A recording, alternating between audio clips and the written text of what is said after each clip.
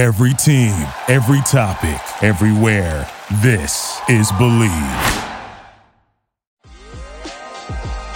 On today's Believe in Chicago Sports podcast, the White Sox, yes, those White Sox are your AL Central Division champs. We're celebrating on the show and talking all things Sox as they make their last push towards the playoffs. And then I guess we'll have to talk about the Bears and all the chaos that's going on with them. Will they ever have more than 1 yard of offense? And are they moving to the burbs? All that and more coming at you on Believe in Chicago Sports.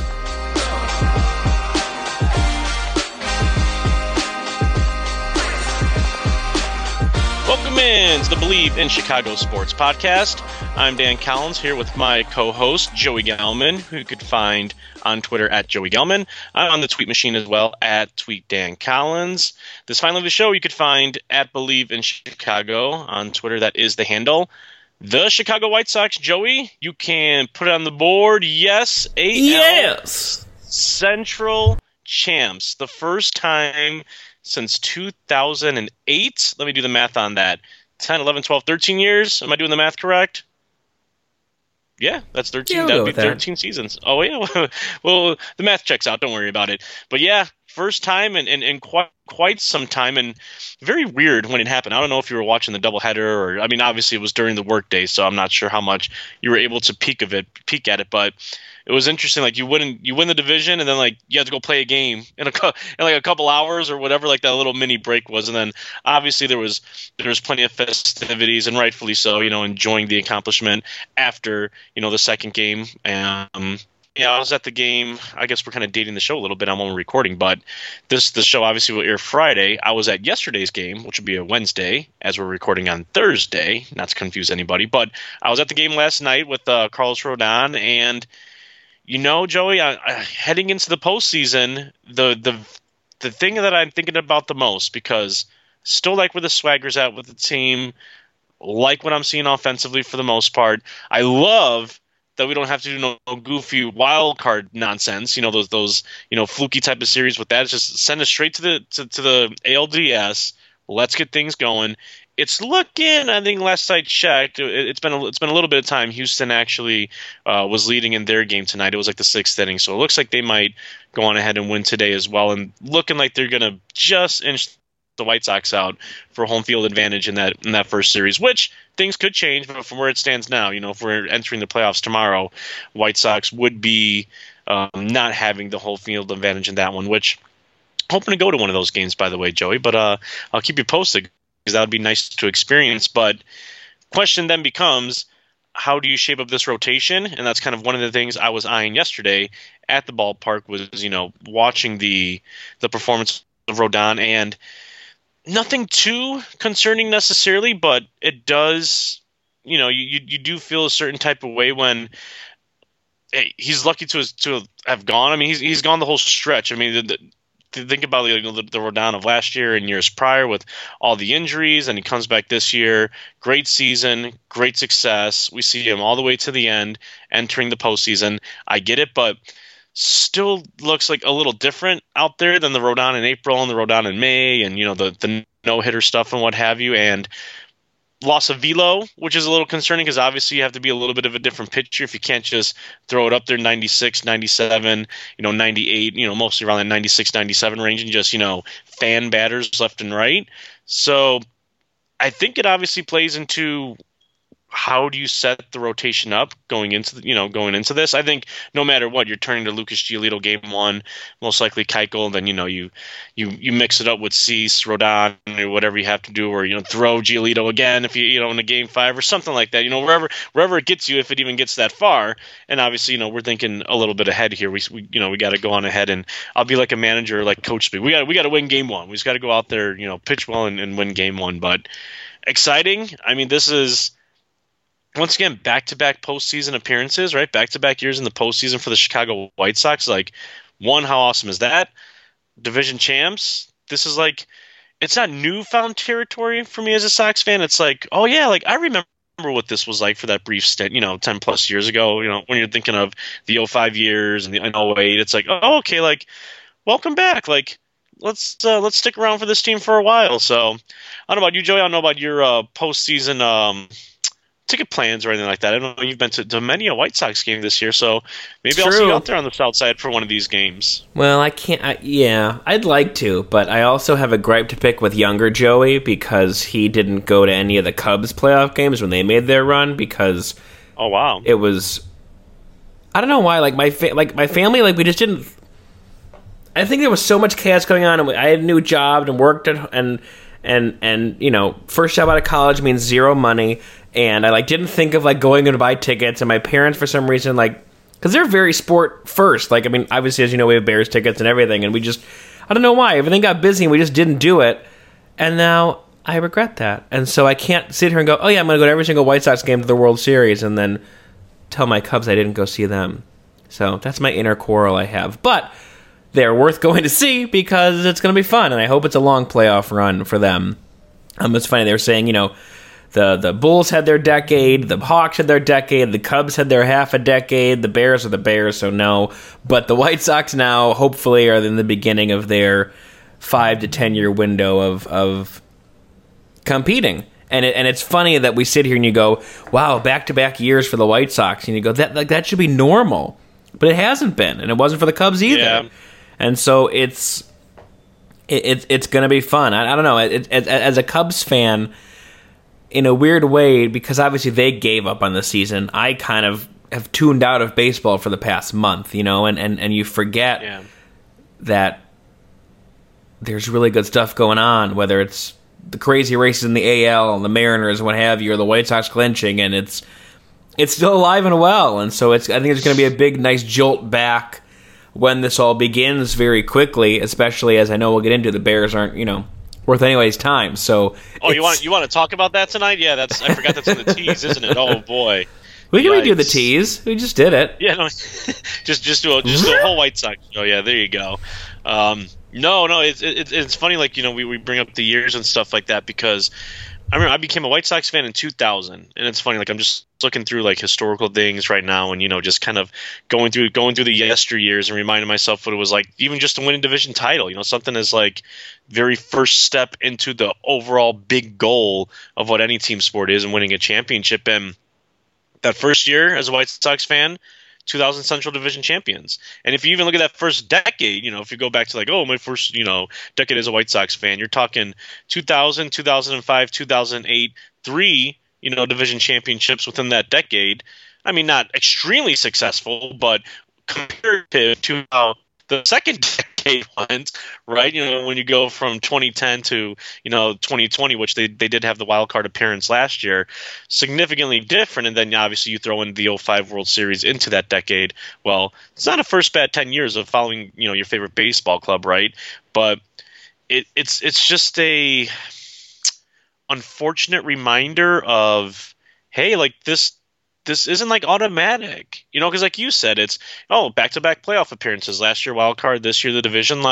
That's pretty awesome. That should be pretty status quo for a team like the Chicago White Sox, right? Well, it's not necessarily like that. It's never been like that, in their history, unless you go all the way back to literally the beginning of the century, last century, when they're winning the World Series in 1906, 1917. Then of course you had the scandal right before, was it, or after the 1917 World Series. So but other than that, it's not like the White Sox ever reign supreme. They had a little run in the 50s and things like that.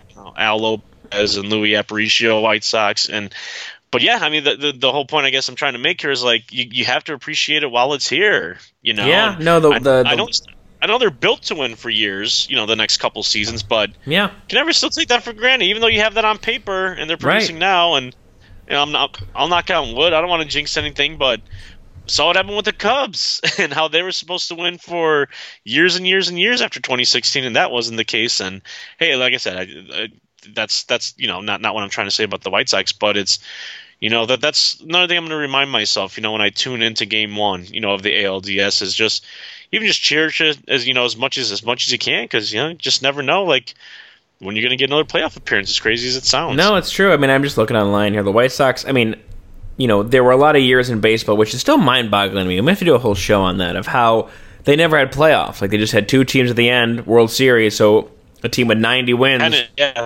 would miss every year.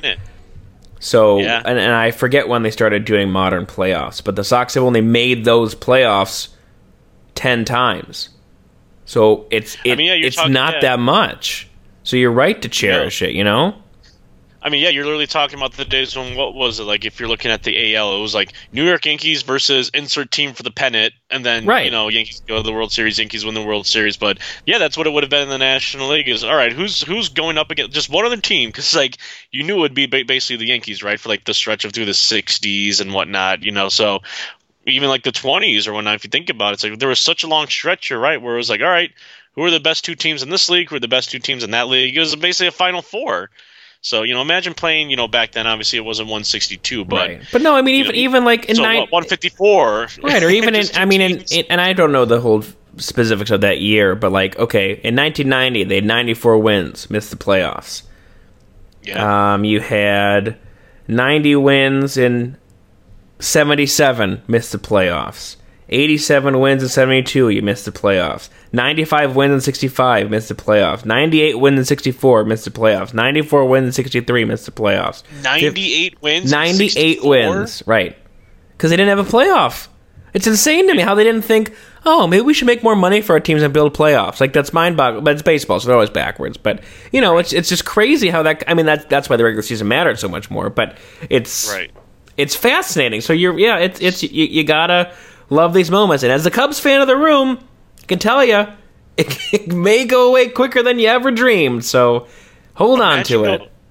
98 wins. Imagine having 98 wins, and you don't. Well, who was playing in the pennant that year? I'm guessing the Yankees with 100 plus wins, obviously. And you said 19. What year was that? 1964. 1964. Oh, it was definitely the Yankees. Yeah, 100%. But yeah, I mean, it's definitely to look at it. And, you know, you could break down. You know, what are we going to do here? The thing is, the Yankees beat them out by one game. They had 99 wins. The Sox were a game out to close the year. Wow. So basically, just the Yankees win the pennant just because of the regular season. Yeah, because there was no postseason, so just the best two teams in baseball made the World Series. So it was the Yankees and the Cardinals. The Cardinals with 93 wins, the National League. That is just insane to me. Right? That, like, you know, it's just nuts. You're right. Yeah, I mean, I actually kind of totally forgot about that myself. Yeah, because then even when they started playing for the pennant, yeah, correct me where I was wrong, it was just the top two teams still, like in those leagues, like AL and even NL. Like there really wasn't really a playoff. It was just, okay, these two teams are playing for the pennant. I think I have that correct. I think, but yeah, no, I mean, it's just nuts. Like you said, like, could almost win like 100 games and you don't have a chance to play for the World Series. It's it's pretty nuts. Yeah, they're by a game, 99 and 63, 98 and 64. Wow. And then you even tell me this wouldn't have been a good playoff. You also have the Baltimore Orioles who finished with 97 wins. Jeez, right. It's almost like those, you know, and then the team below them. I mean, Detroit with 85 wins. But still, it's like, wow, it's almost like you could have just thrown those four teams or, four clubs in there and seen what happened. Because even you look at the other end of it, the St. Louis Cardinals, 93 wins, Phillies 92, Reds 92, Giants 90. It's just nuts. Absolutely nuts. But here we are. Different times now. Insane. Baseball. Look, you see, baseball has evolved. Baseball has evolved. This has become like a historical podcast now. All of a sudden, but so then can I make the excuse that the Cubs didn't win for all those years because they weren't allowed to make the playoffs? Right. That can be my excuse. I mean, technically, I guess. No, they were just bad. Never mind. Well, at least not in 1964. Yeah, because they finished with 76 wins, 10 games below 500. But no, I mean, it is something to think about. I mean, heck, for all you know, the Chicago White Sox were good enough to win the World Series that year in 1964 if they were given the chance, right? Like, who knows? Now I got to look at the roster as if I'm going to know any of the names, but. As we transition into the next topic, which, you know, it's funny, Joey, I was thinking about this and talking beers, right? You know, first we'll actually get to just the ruckus of the team itself and what the hell is going on. Then, of course, you know, we're going to mention Arlington and what the heck that might look like in a few years, if and when. It seems pretty inevitable, right, that they will end up in Arlington Heights at the former racetrack, which we'll get to in a second. But as I was thinking about it, it's like, you know, this – we could talk for hours about the Bears. We could talk for 2 minutes about them. Like, it's just so ridiculous. True. You know, it's so ridiculous. I'm tired of it. And the thing is, I had to have said this multiple times last year, and I know everybody up in arms from local to national media just totally ripping Matt Nagy, and something that's obviously not going to happen. Literally, just after week 3, saying he's got to get out of there. Literally has to lose his job just a few weeks in. Well, probably because it was questionable that it was a questionable decision to bring him back anyways. Like how the fan reaction and media reaction after they went ahead and made that announcement to bring the whole band back together with Nagy and Pace. But multiple times, I had to have said last year, what is the point of knowing you have this fantastic offensive strategy, this fantastic offensive game plan, if it only works if so many things go right and there's so many working pieces? Like, there's way too many ifs. Like, if your offensive guru of a game plan, the game plan works only if like all these ifs are checked out of the box. Only if we have a functioning line that could, like, I can have our tackles on an island, and we don't need max protect, and the quarterback needs to understand it too, and we need wide receivers and a tight end who could do, like, if you need this whole spiel, they're like, what's the point? Then you're not really that much of a genius. You're just somebody who has a specific plan that may or may not work. Well, we'll probably never see it work in the NFL, because if Nagy really does a terrible job here, who knows what his next step is. Sure, he might get some kind of offensive, gig elsewhere eventually, I would assume. But what the heck's the point then? Like, the thing to me is, if you're going to be the head coach, and if you're going to be like the biggest offensive mind in the room, which everybody says he is, then just figure out what you have, right? I think we said this multiple times last year. Like, this is what you have.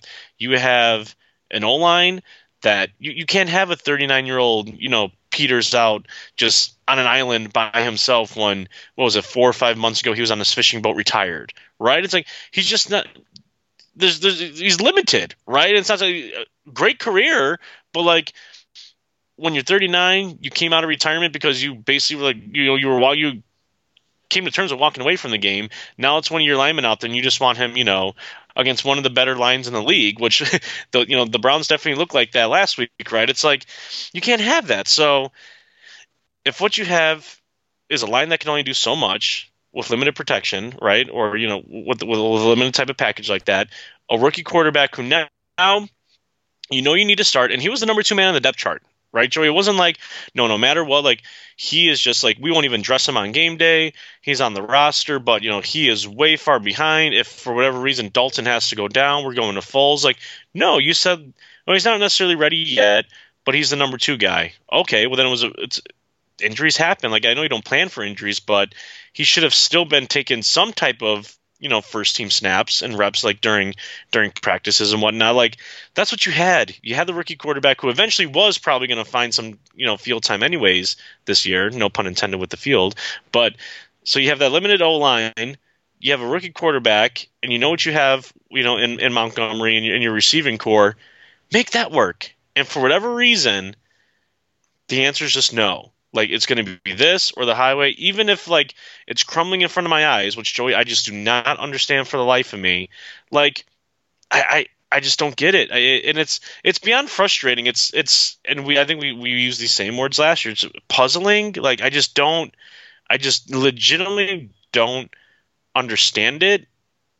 And what's the point of trying to now, right? Like, I think that's why there's a lot of people out there with the whole, go on ahead and just, fire him. Like, we need to get Nagy out of town, because people have come to terms with, there's no point in trying to figure it out. Like, call it arrogance, call it stubbornness, call it whatever you want. It's just not going to work, because the lies are there. You say you're going to adjust, and you just don't. Yeah, and I said it this weekend, that it's very Mike Martz 2.0 here, where you're literally only believing in your scheme, no matter if the game as in general has evolved, if the game in front of you has evolved, or if it's simply not working, because you are so steadfast in your belief, in your system and yourself. And, that seems to be coming to a fault right now. And it was funny. It was ironic that Greg Olson's doing the broadcast, because that's exactly what happened to Greg Olson. They chose scheme over player, shipped him out of town. He had a 10-year Pro Bowl career and a Super Bowl appearance with the Panthers. But I'm not bitter at all. So it's just wild to kind of play this now, where he's choosing this scheme that clearly isn't working. Like, it's not working. And that little gif on the side with Foles and Dalton, and I don't know if no one will know because there was no sound, but it looked like he said, Matt's offense isn't working, so I want to believe that's what it was. And it's so hard. Like, you watch the other games and it flows. This offense seems to be so stagnant and so hard, and I know the players aren't, the greatest in the world, but they're not that bad.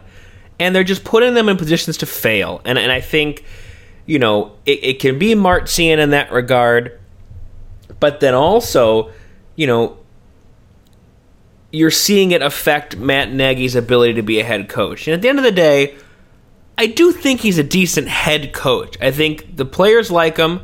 I think he commands the locker room. I think he instills, confidence in players.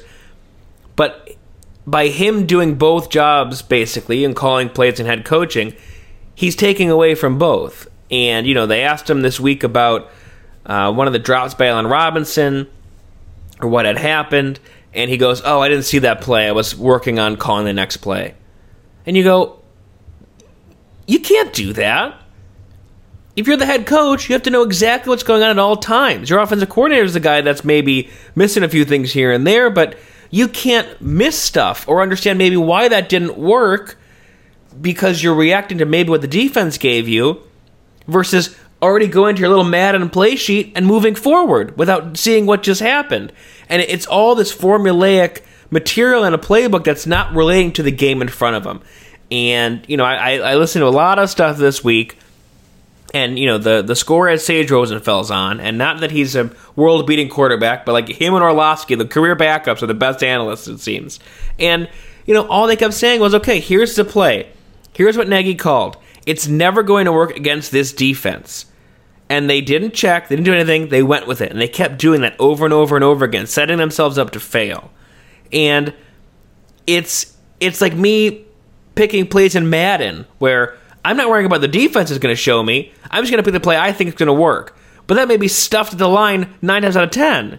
And you got to wrap your head around working within the game and making adjustments. And it just seems that Nagy's too stubborn to do that. And it's to a fault now where he may have to fire himself again and not call plays. I mean, it's going to be weird. But it just looks so broken again. And that's like you said, it's so disheartening and frustrating because you want to see it work, and now you probably have a guy that's really, really good at quarterback, and it's still just this system that doesn't work. And I don't know how you get excited or how you fix it, because it keeps happening. We're seeing this trend repeat now through, what, three or four quarterbacks now? So, maybe Mitch is the best thing since sliced bread, and it was Nagy that ruined him.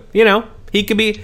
who knows? It's just sorry. And we'll never know because now he's in Buffalo behind a stud. He's not going to get any playing time there, right? I know, and that that's my rant.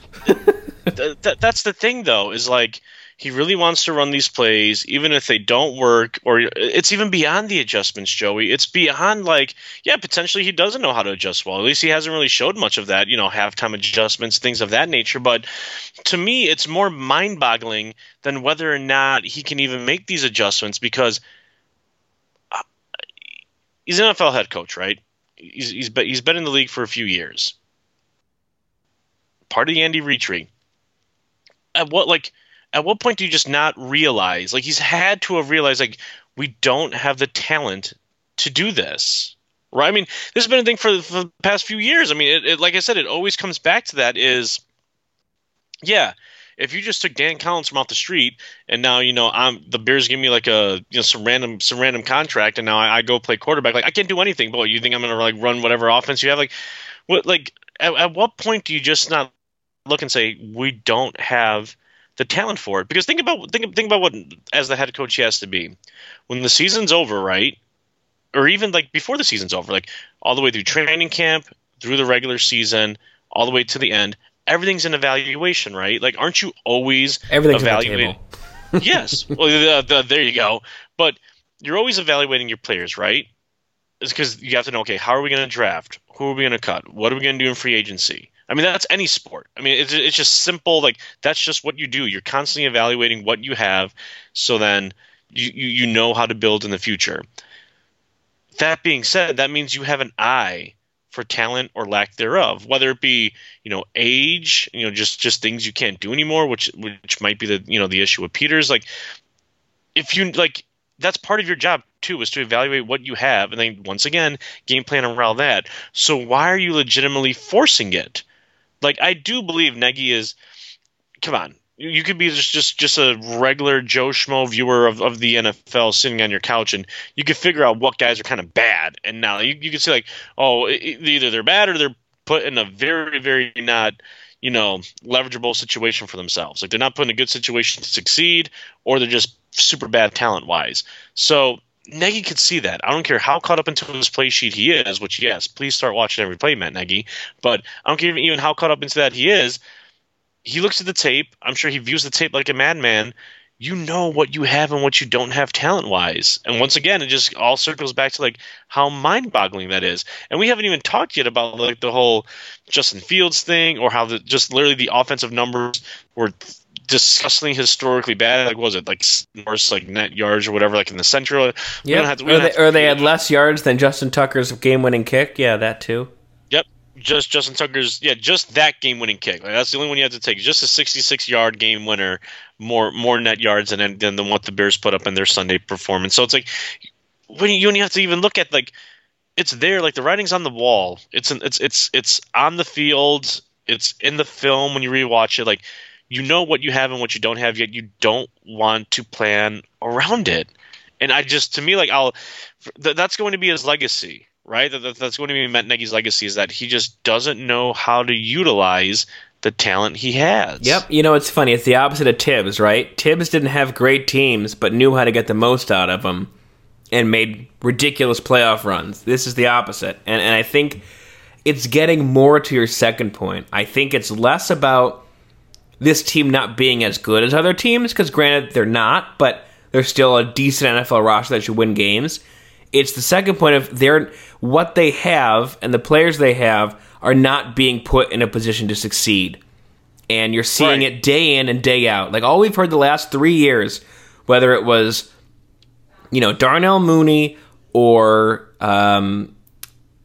Gibson, or now with Goodwin. I'm sorry, not Gibson. With Taylor Gabriel and Goodwin, right? You go, okay. There we go. There's speed, right? That's what you signed up for. Get these guys for speed. And then they're running a curl route, or a route that's before the line to gain, and they're not breaking out and breaking free. And you go, you're not using them for what they're here for. Or you see, okay, David Montgomery's good out of the backfield. Let's throw that sweep that they did, in the last game. Not seeing on the other side, every single defensive scheme was to that side. You have to switch it, and it's little things like schematically or just knowing your player personnel that can get you a lot better. You still may not win, but you can at least have an offensive identity that moves you down the field. I mean, it's unwatchable almost the entire game, and it's so frustrating because you have pieces that can do stuff for you and need to be taken advantage of. And you can't tell me we're just waiting for Tariq Cohen to come back. It's like, no, and you got 10 tight ends. Use them to help you block if you know this line's that bad. I mean, it's just, I will tell you, first and foremost, I don't know anything schematically about football that I should. I never played. I'm just a diehard fan that's been ingrained in my brain and my heart for a million years. But if others like me are saying the same things I'm saying and you're saying and we're all saying and we're all witnessing because these flaws and mistakes are simple to us, I'm not saying I could fix it, but I know what's going on that's wrong. And that's a problem if we can see it. And it's a matter of time before everyone else keeps catching on and this thing kind of spirals. I hope we're wrong, and I hope they turn it around because Justin Fields, I think, will be special. But for right now, it's a really, really tough watch. Yeah, and I mean, even more to that's where it gets even more just mind-boggling. I can't, there's plenty of other ways to put it, but you think about it and you go, no, you're right, Joey, and this was, once again, it's a reoccurring theme, which is why I don't think he's going to get fired like during the season, but I can't see this team if they keep up this type, of game planning. If this is just what's going to be the status quo for another year, I can't see them winning, much more than 5 games. They'll be looking to win 6 at this pace. That's horrible. If this is how they're going to game plan, if this is how they're not going to adjust, and if they're just going to stick, and try to force game plans with talent that they don't have, or talent, like you said, that could be used differently. You do have talent. It's not like it's necessarily a lack thereof situation. It's just you're not putting them in the best situations to succeed. Now it goes back to that reoccurring theme of this is probably why he won't be back the year after this year. Well, we'll see about that, but because this is literally just the reoccurring theme of you don't even want to try to win with a method that's not yours. So it's almost like would you be bothered if would you feel like not this bit of satisfaction of say, okay, now we have to game plan and we have to try to attack the coming to the Lions, the kneecap eating Lions, now we have to attack them this way, and even if you win. But you win, it's not your way. It's almost like you're upset about that, or like you would be upset. I'm not trying to put words in Nagy's mouth or saying that's what the case is, but it's like, then what is it? Is it you can game plan differently, but you just literally don't even want to succeed that way because now that's why you're forcing it, right? You only want to succeed one way. If the Chicago Bears are going to succeed under my watch, it's going to be because we did it this way and no other way. And I don't care who you are, there's not a coach in the NFL that could coach any team unless you just handed Hall of Famers left and right and an awesome line and this and that. Unless you have everything given to you, there's no NFL coach, head coach that could survive in the league with that kind of mindset. And once again, I don't know if that's exactly what's going on in his head, but then what is? I don't know. I'm just so tired of this. It's just I just want to be not having to worry about this or rooting for them to get potentially rid of people or change things in order to get better. I just want them to be better. And I was hoping that would be the case with Fields, but clearly he's just in a tough spot with this coaching staff right now, and I'm not ready to give up on him, of course, but you wonder if he can succeed with this regime. But there's still a lot of season left, and, hell, this team was a playoff team last year, if you can believe it or not. So anything can happen, but it's very maddening to watch every weekend, that's for sure. But, maybe, just maybe, we will soon have a new place to maddeningly watch this team. There you go. See, I took the segue this time. Ha! My specialty, no. How could you? How sorry. Could you, Joe? All right, let's see. What was yours? What were you going to come up with? Speaking of, what were you going to do? No, I was going to say, basically, I was just going to, it's funny, you know exactly where my brain was going. I was going to say, come the end of this year, if Nagy sticks with that, he's going to be heading out of town, and what doesn't matter, the Bears could follow him in a couple years, too, out of town, over to Arlington Heights. See, there you go. Boom, yeah. Speaking of, wow, it's almost like they, or they already have that in the works, been having it in the works. It's funny. You want to know my fake conspiracy theory on it? The Bears just went ahead and kind of came up with the whole Arlington Heights thing again. They went ahead and put the gears in motion with that again, just to kind of deflect and smoke screen what the heck's going to be going on for the rest of the year, or the current situation with the Bears. How are we gonna change the narrative in the news? Let's get the wheel turning once again with Arlington Heights. How about that? Racing season's over. Let's get to it right away. So yeah, I don't know. It's weird. It's funny, of course this was going to happen, but I'm already seeing things out there. You're reading things and you're hearing things about, oh, you might want the Bears to go to Arlington Heights, but watch, they're gonna go out there. They're not even gonna put a roof over the damn thing. It's gonna actually they're probably only have 68,000 people, or it's just something so silly. Instead of this whole state of the art SoFi, stadium-esque, type of stadium themselves, and I don't know. It's weird, and I don't know how to feel yet. I don't know how to feel about, it would have to be an official done deal, and I would have to see them playing in a new stadium, whether it be Arlington Heights, which obviously if they're moving out of Soldier Field, that's going to be the place that they end up moving to because, well, it's already in the works. But yeah, I don't even know how I feel about it. I mean, there was the whole, 2002 when they played at the University of Illinois in Champaign for a season, which when Soldier Field was getting renovated. Remember, like Soldier Field was getting these massive renovations so that the Bears could stay in there for a long time, and then all they did was make it look like a saucer and like it didn't really do much help. So, yeah, I don't know how to feel about it. It's interesting. I don't know. I think Bears fans are just their heads are so many other places down with this team that. It's like, okay, like, sure, I guess. Like, I don't know. It's hard to read the pulse of the Bears fans when it comes to this whole Arlington Heights experience. That seems inevitable to eventually happen in a few years. No, I think it's definitely inevitable. I think more and more people are actually for it from what I'm gathering. I think this is 10, 20 years ago. How could you ever take my team away from the city and all that? But, now what they're building as stadiums, I mean, almost all the Chicago stadiums are old or outdated, and that's just in the last 10 years, right? So as nice as their renovations have been at Guaranteed Rate or even at Wrigley, United Center's had some nice touches, but it's still, in its core, very basic. And I think that's what Soldier Field is, even with the renovations. It's very, very basic. Do I like going to watch a game? Sure. But that's because, I tailgate before and have all my food, drink, activities outside the stadium.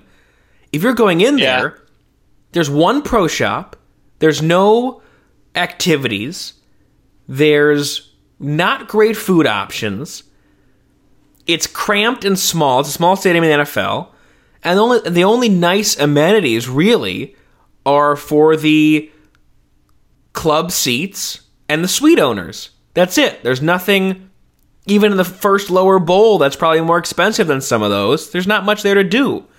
And you're seeing more now that you need things to do at a stadium. People, I have friends of mine, like, I'm the nut job that watches the Bears game, every single snap. But I have other friends that watch it, but also want to watch the other games. They sometimes don't want to go with me to a game because they will miss the other games, right? So what are these stadiums doing? They're making sportsbook lounges, they're making game lounges and everything so you can be there, but also check your fantasy, do your gambling, do your sports betting, whatever it may be. It's an all-one amusement park game adventure land, right? And yeah. Soldier Field isn't that. And so when push comes to shove, they can't build that where they are right now. As historic and cool as it is to be there, they have to go somewhere else. And so, I think I'm pretty for them doing that. I want to see them in a state-of-the-art facility, and we'll see what that turns into. And I'm sure a majority of the fans that come down to games are from those suburbs, so it may make my commute worse, but not theirs. But it's true.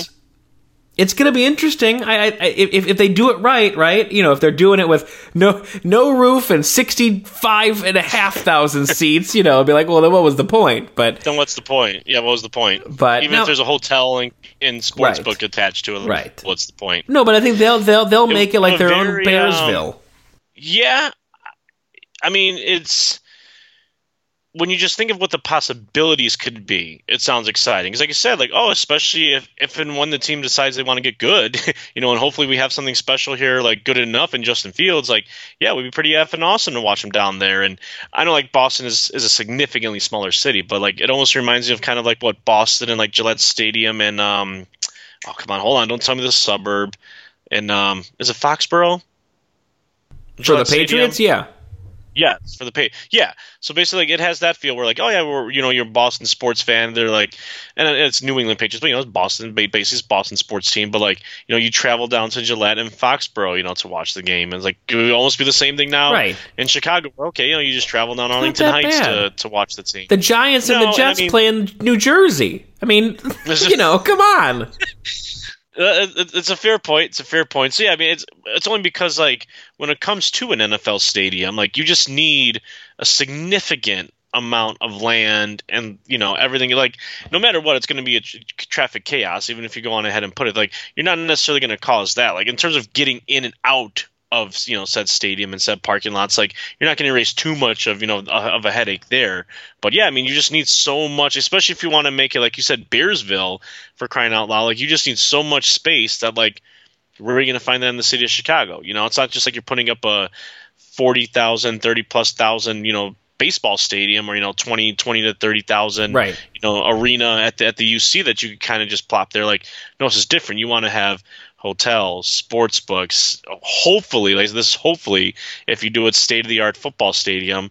So you kind of have to, Yeah, and we've been lucky. All teams, all of our teams have been in the city and being able to build in the city. But now it's gotten to the point for the Bears where their next move, they can't do any more than what they've already done to Soldier Field. So you have to move out if you want to get done what you want to get done. So it'll be weird, but I'm sure you'd get used to it. It was one thing when, the Fire were out in Hoffman Estates and no one was going to go, but which is funny now that they're at Soldier Field. But, the people are going to go. And you can host Super Bowls. You can host Illinois in the Final Four. Whatever you want to do there, you can do. If there's a roof, you can. Yeah, that's true. If there's a roof, you can host the Final Four and Super Bowls, but... Oh, that'd be so Bears. We're building a state-of-the-art thing, but we want bear weather. Okay. Right. Good luck. But yeah, I don't know. Like that's what it's going to be. So if it's 40, 45 plus minute commute, I'm actually looking it up now on what the what it would be, and that's pretty much what my commute would be, is about 40 minutes to Set Stadium. So I guess it's all worth it. Not bad. But see, now the other rumor conspiracy, as I heard in the Score today, was that they're buying all this up, and then they're gonna, before breaking ground, that the McCaskies would sell the team. And then they get all the money from that, of course, and whoever the new owner is has full jurisdiction to build whatever the hell they want, and it could be $5 zillion and make it all fancy. I thought it was interesting. It's their way to cash out. Let the conspiracy theories reign, at least until the next couple of years, so where it's all figured out. But before we go on ahead and wrap it up, I guess predictions: Lions. Do the Bears get the dub? Does Justin Fields go on ahead, start a game, and get a victory? Yeah, I don't know if Fields going to start. We'll have to. It's literally going to come down probably, today, meaning Friday when this is released, or early Saturday because of injury. But we'll see. I think my brain tells me it's the Lions, so they have to beat the Lions. But from what I saw yesterday, I'm scared it'll be close. But I'll give the Bears the W this weekend. Score? Oh, that's scary. 17-14. I'm not going fancy points this week. Yeah, but so yeah, could they get 200 yards of offense? I think it's going to be like a 21 to 10 loss. To be quite honest, I could see it. Everybody has Lions in their head, and they think that's going to change things. But I'm sorry, and we'll see. We'll see next show if that changes. Yeah, that we will. Well, that's going to do it for us today on the Believe in Chicago Sports podcast. Make sure to follow us on Twitter at Believe in Chicago. I'm on Twitter at Joey Gelman. He's on Twitter at TweetDanCollins. Believe Podcast Network is where you can find us. And at least today when we're recording, it's International Podcast Day. So happy Podcast Day, my friend. We are part of the amazing universe that is podcasts. So we thank you guys all for helping us stay up to date and afloat in it, because we love bringing this content to you. Until next time, hopefully we have a Bears W and some White Sox playoff push to talk about, and anything else you may want to hear about in the world of Chicago sports. For Dan Collins, I'm Joey Gelman. Have a great rest of your weekend, and we'll see you next week.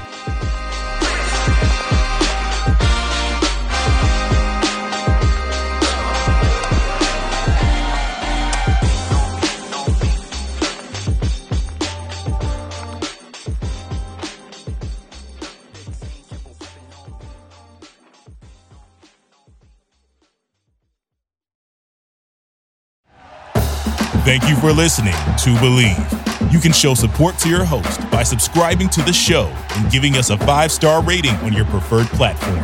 Check us out at Believe.com and search for BLEAV on YouTube.